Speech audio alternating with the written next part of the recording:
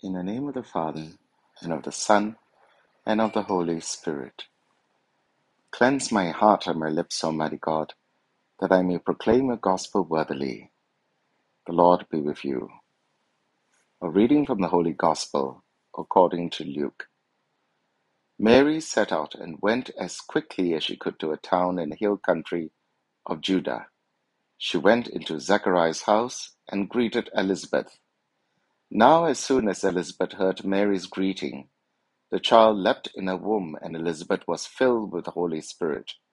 She gave a loud cry and said, "Of all women you are the most blessed, and blessed is the fruit of your womb. Why should I be honored with a visit from the mother of my Lord? For the moment your greeting reached my ears, the child in my womb leapt for joy. Yes, blessed is she who believed that the promise made her by the Lord would be fulfilled." The Gospel of the Lord. This is the same passage we heard last Sunday, and it is repeated here again in preparation of the coming feast of Christmas. Yesterday, as we heard the story of the angelic visitation and salutation to the Virgin Mary at the Annunciation, we are reminded that the great event of the Incarnation, the Word becoming flesh, did not take place at Christmas, but at the moment of our Lord's conception in the womb of Mary at the Annunciation.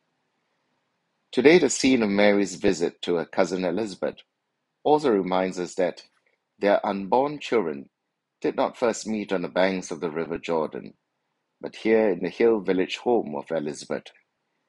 In a world where life is given so little value and only regarded as worthy of saving after birth and not before, these two events, the Annunciation and the Visitation, draws our attention to the interior workings of God, which are of no less importance than his visible works.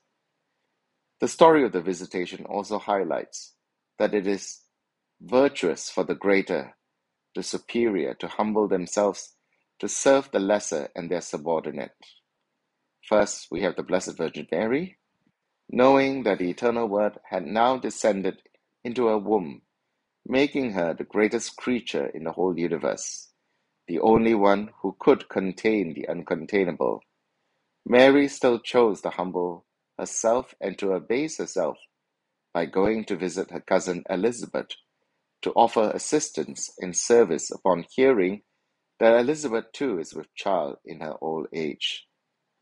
The child within Mary's womb took a similar, if not greater, path in humility. Unseen, hidden from the eyes of men, even now our Lord stoops to serve his brethren. Jesus would need to be preceded by John the Baptist externally, but interiorly it is Jesus who must precede, because he must sanctify John.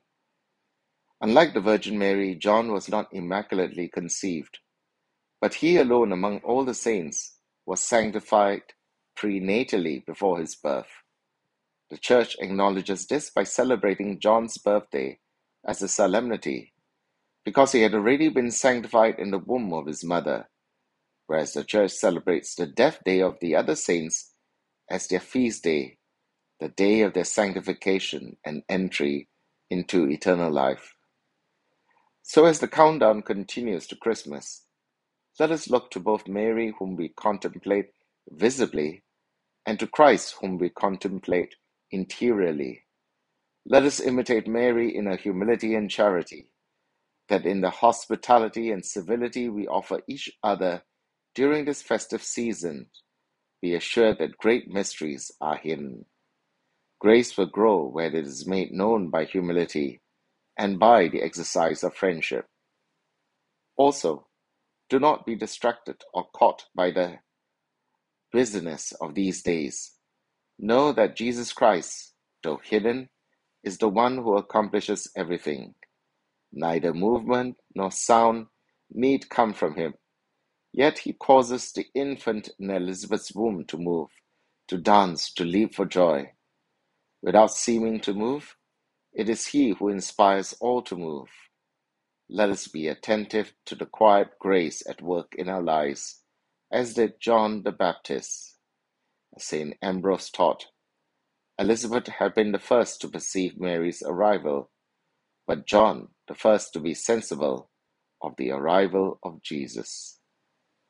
In the name of the Father, and of the Son, and of the Holy Spirit. Amen.